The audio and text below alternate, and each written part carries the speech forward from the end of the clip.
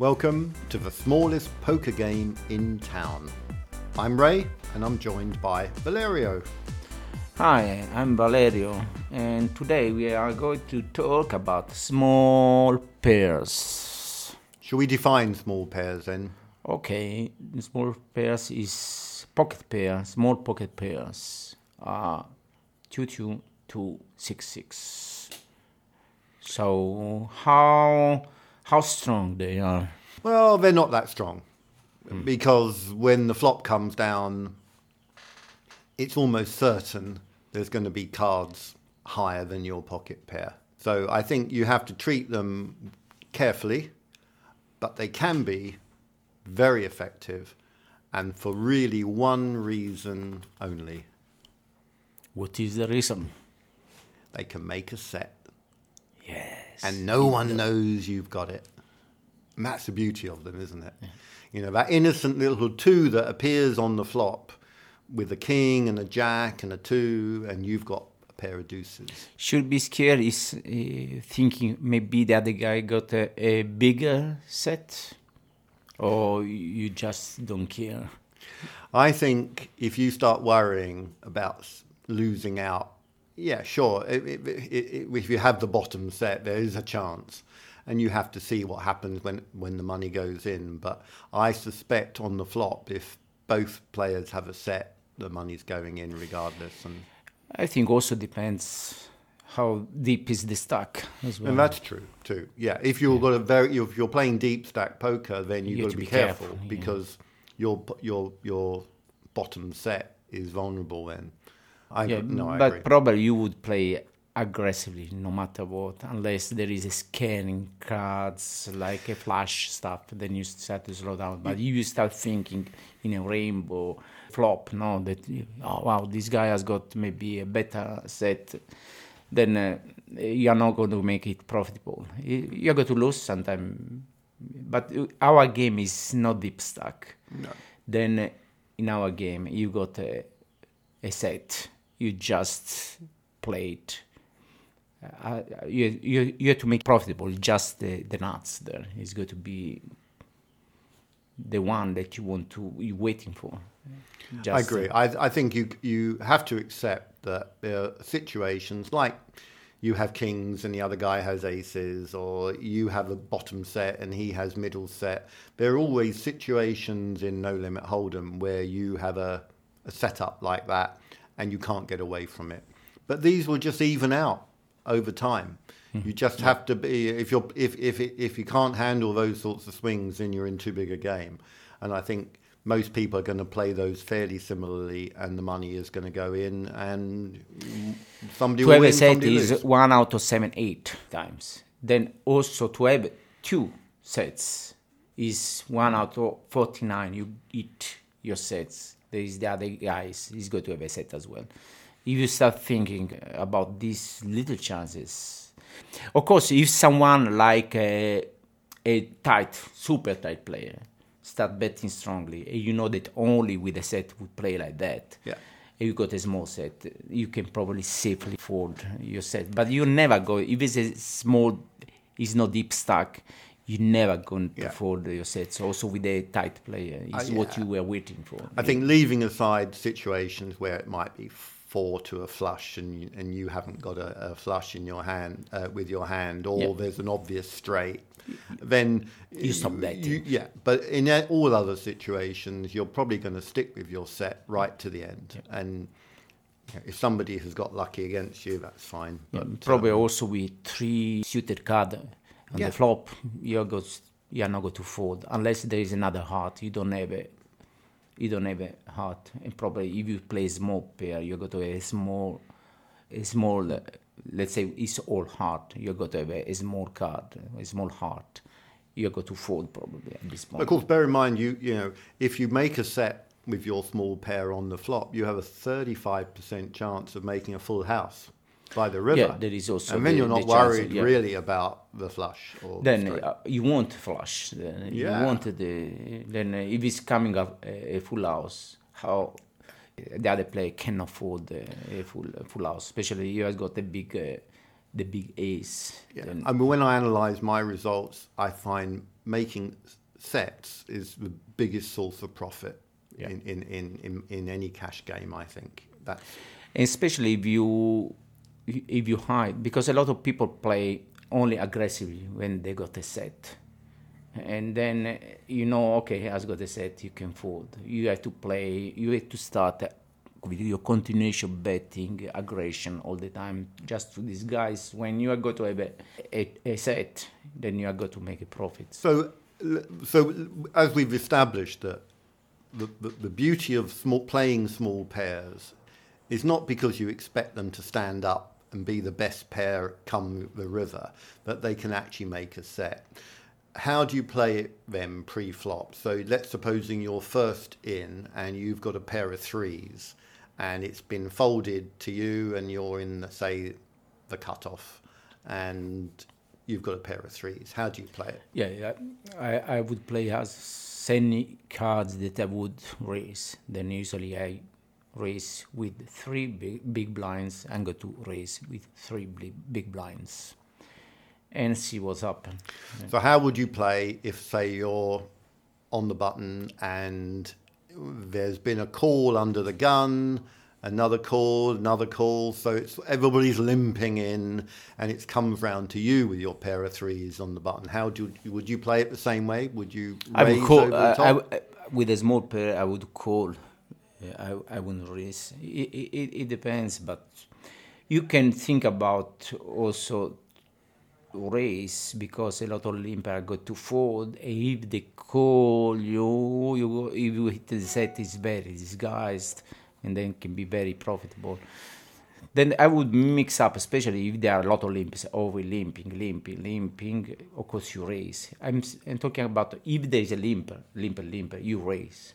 No matter what, you want to raise, you don't want to limp. Also, especially because if there is an aggressive guy in front of you, like if I go to you, in front of me, I know that maybe you are going to raise now, and what I'm going to do, probably I'm going to call anyway you raise. You're going to put me in a small pair, something like this, because why I'm calling, and it's so predictable in my hands. And then if I have three bets, in this case, if you have two bets, if I raise, nobody put me like in a small pair. But if there are raisers, like one raise, I cannot, if I got 2-3, in the bottom, why? I like to have a lot of people, because if I hit a set, it's a good hands. You're going to get action, aren't you? You go to action from someone. I think there is an argument for simply calling behind all the limpers, because it's only costing you, in our game, the big blind is 2 chips, so it's only costing you 2. And the sort of rule of thumb I use when you're looking for sets like this with small pairs is, can I win 10 times what I'm risking? I think there is, if you got an aggressive person in front of you, if you limp, this guy go to raise, but it's not going to be a big race. You can call. All the limp are going to fold. You call. But you start against with aggression, and it's nice to be you the aggressive with the small pair, because people can fold because they don't know that you got a small pair. Yeah. But in this way, if you are the aggressor, I'm the bottom limping. You from the small blind or the big blind, you raise me or fold. I call you. You are going to give a continuation betting. If I didn't hit my set with a small pair, probably I have to fold. Instead, if I'm the one aggressor, I do the continuation betting, and probably I go to fold because you don't know what I have. Then I've got the option to start the betting and you go to fold. Then it's another way to win the end, no? Yeah, it is, I guess, and I think. In our game, showing continued aggression means that when you do actually make a big hand, people don't really believe you, and you can turn it to your advantage. So would you consider 3-betting, say, let's supposing somebody raises first in, it's folded to you on the button, and you've got a pair of threes. In our How game, would you do in that? our table, there are not a lot of people that really raise. Then three betting, someone raising, they usually limp. I wouldn't do this with a small pair because I've got something big. Maybe if it's you, the thing with you that you usually bet big. Under the gun, no, but you bet three big blind. But from the bottom, you bet like 5 big blind. And put a little bit, it's very hard to three bet a big race because you have to put. It's commitment, isn't it? You cannot just put you put 10 chips. I cannot just put 20 because it's just 10 for you to call and you got position. Then really you have to go for 40 chips. That is a big chunk or stack is 1/5 of your stack. Yeah, we should say we start with 200 chips. Yeah. So it's 100 big blinds, so it's not that deep. So, yeah, three betting pre-flop. And if you, with all your small pair, you are three betting, then if the other guy is folding all the time, good. But if the guy realizes that you're doing this all the time, then he starts thinking and he's going to call you and maybe bet you. And then really you have to do this knowing that the other guy probably is going to fold, and then it's a good strategy. And if he's going to call, sometimes you got a chance to hit a set that is very profitable now, because if you make your small set, an ace coming, and this guy had like ace king, ace queen, or ace jack, he's not going to fold. He want to punish now you for your.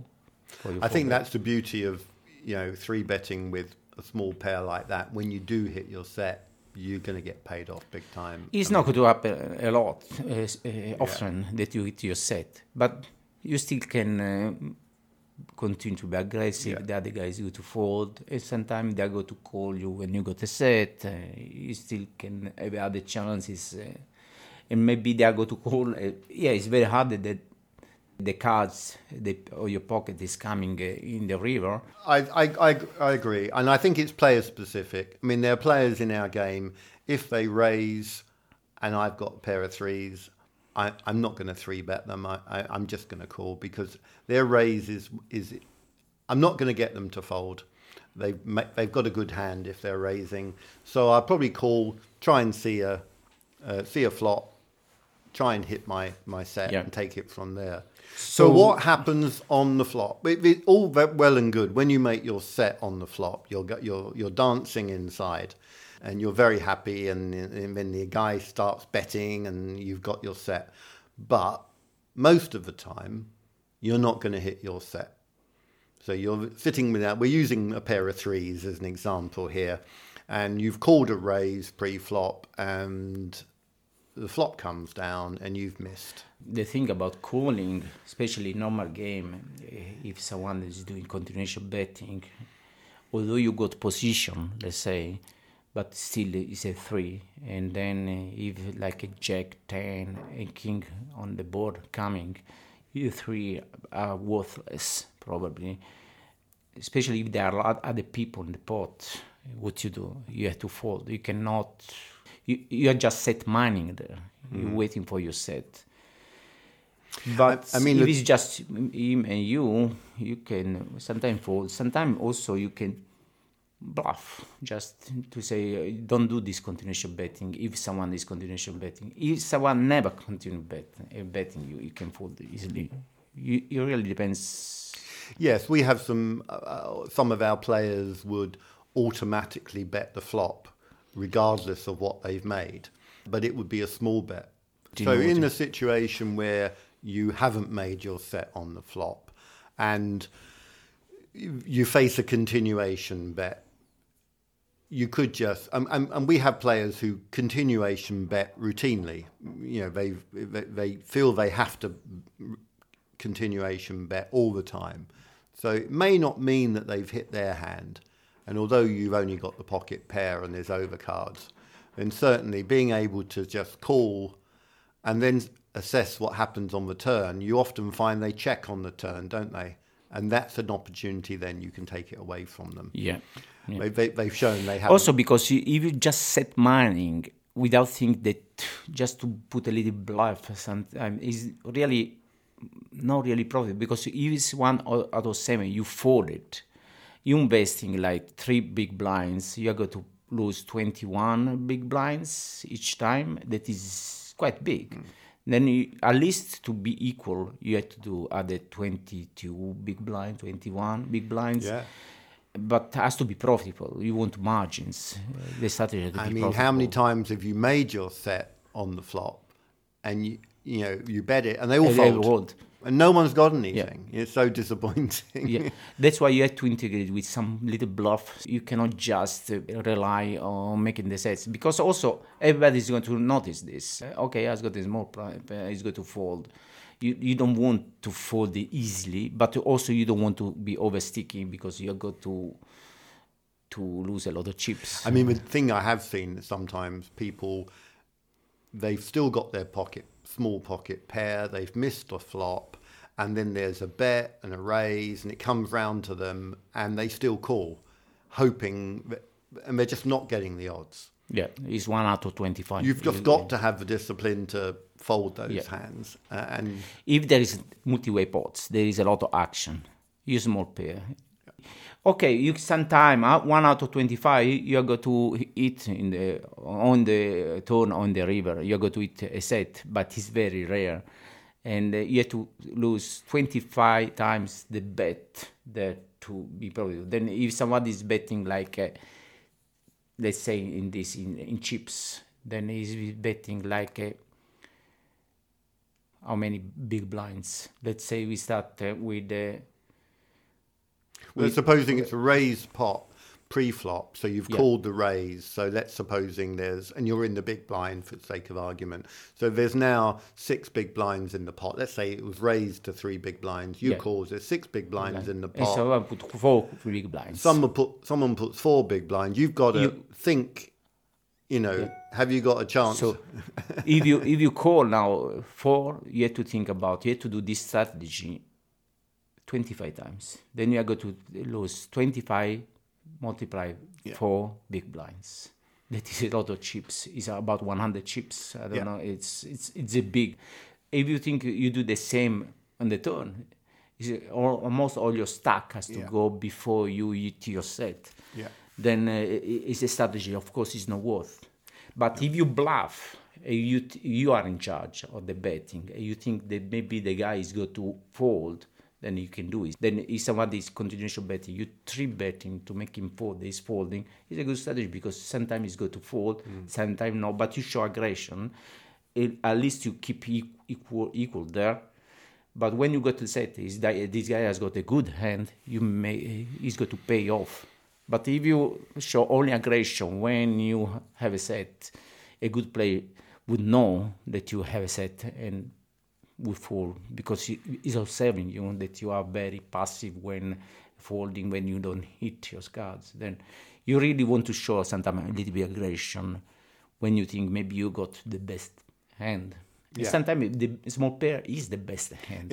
Most of the time, amazing. With the two hands, if your heads up, most of the time, your little pair can be really the best hand. Yeah, I mean, we see hands check down to the river and people turn their cards over and no one's got a pair, and somebody's sitting there with a pair of 3s and they take sometimes it down. In multi-way pot happen. Yeah, it can happen like that. But I think in general terms though, and also I think in a 3-bet pot, if you've raised with your pair of 3s and somebody's re-raised you and you've called them, you've really just got to hit your.